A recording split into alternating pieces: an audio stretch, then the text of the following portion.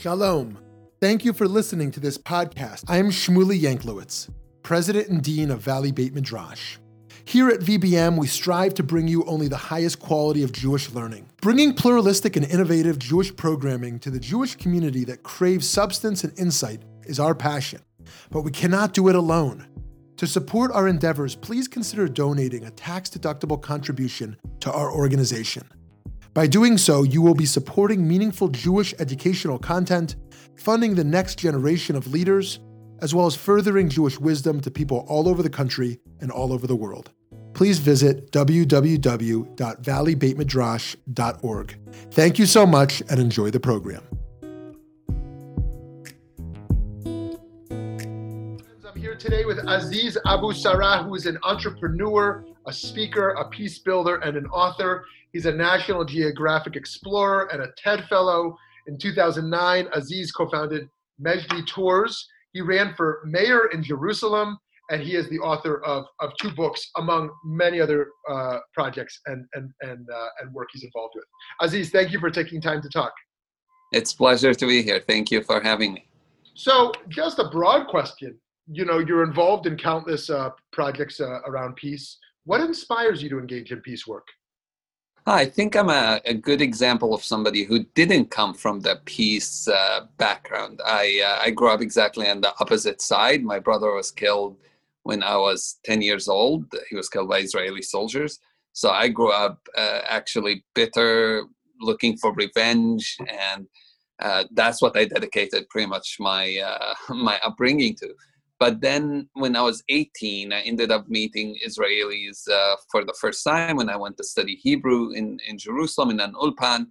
And I realized how divided we are and how little we really know about each other, and how much we get to demonize and to dehumanize each other when you don't know who's on the other side. And suddenly my life mission switched from being the person who's against the other to realizing that we don't have to be on opposite sides, that it's not an us versus them thing. And just because you're Jewish, you're Israeli, I'm Palestinian, I'm Arab, it doesn't mean we have to hate each other. We're not doomed to do that. And we actually can be on the same side, fighting for justice, fighting for peace, fighting for equality. We can do that on the same side. And while we're doing that, we're doing it not against somebody else, but really to bring as many people as we can toward that point of view. Yeah. So this is very inspiring. So one of the $1 million questions everyone says, how are we ever going to reach peace in the Israeli-Palestinian conflict? And people near and far who are incredibly cynical about the process.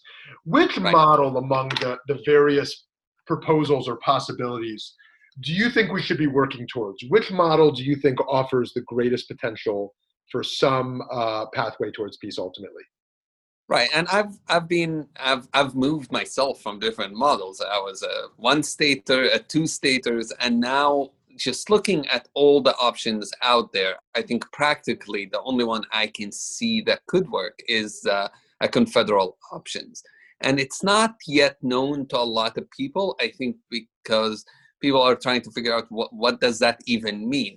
But what it does, it helps us keep national identities, which to many people are still important. Palestinians, you have a state. Israelis, you have a state. But it also allows us to move freely across those states and to live even in the other state as a resident, which means Palestinians who still have strong connections to areas like Haifa and Jaffa and Akka can go and be residents there, work there. It creates that cross relationships. And Israelis who have strong connections to areas around Hebron or around Nablus or around Beit El, Ramallah, can also be able to go there, not as settlers, but as residents in the Palestinian state.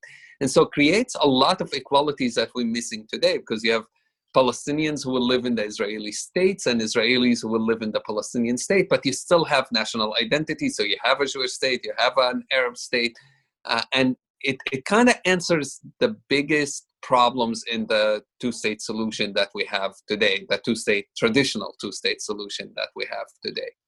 So it enables each party to have sovereignty, autonomy, self-determination, but also enables land access, relationship, returns. Settlers can live in settlements, and Palestinians can return to lands that were theirs. And so it's kind of a little bit of the best of both worlds, potentially.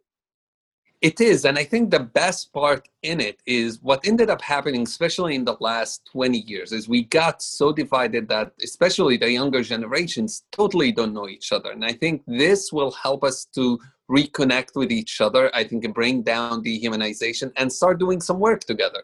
And I know it from my own work in Majdi Tours, where I work daily with Israelis, with Jews, and my staff are a mix of Israelis and Arabs. And the ability to innovate, our ability to create, to make our world a better place is so much more likely to happen when we work together rather against each other. And I just imagine the possibilities of what Israelis and Palestinians can do when we can start not just do, the traditional two-state solution where we totally, divorce, segregated from each other, but actually have that, sovereignty and ability to govern ourselves, but also be able to work together and day-to-day start ventures together, study together. We can't really divide fully into the separation model of two-state solution. It was doomed to fail as a solution. Yeah. So perhaps the last question, what is the grassroots work that needs to happen before this can work well? There's a lot of work that needs to be happening. One is you need to build trust with each other, because the moment you talk about access and people living on both sides, I imagine a lot of people will be afraid of that. A lot of Israelis will say, well, what's about the security arrangements? So you have to build a lot of trust for Palestinians to say Israelis gonna live in the Palestinian state.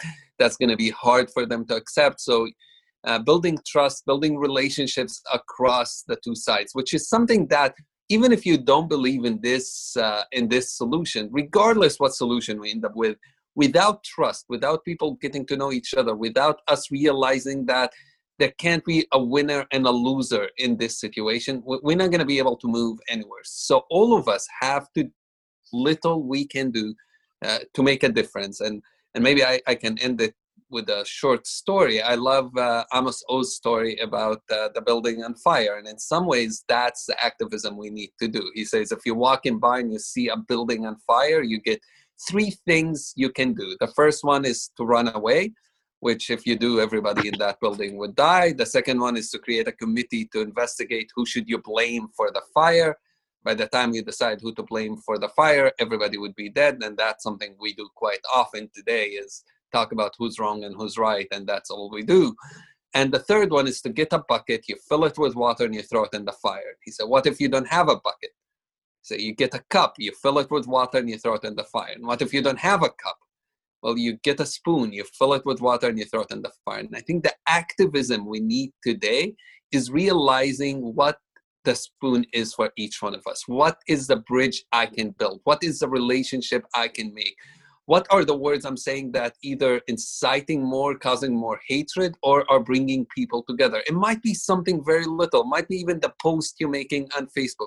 Being aware of our actions and our words and how they are promoting this kind of solution, bringing us together, or are actually making the fire even worse and eventually hurting more and more people. So well said. Friends, you can find Aziz writings all over the internet. And his books, one is called Neighbors, Friends, Strangers, Neighbors, Friends, Muslim, Christian, Jewish Reflections on Compassion and Peace. And in July of 2020, Crossing Boundaries, A Traveler's Guide to World Peace. Aziz, thank you so much for your time and your work. Thank you as well.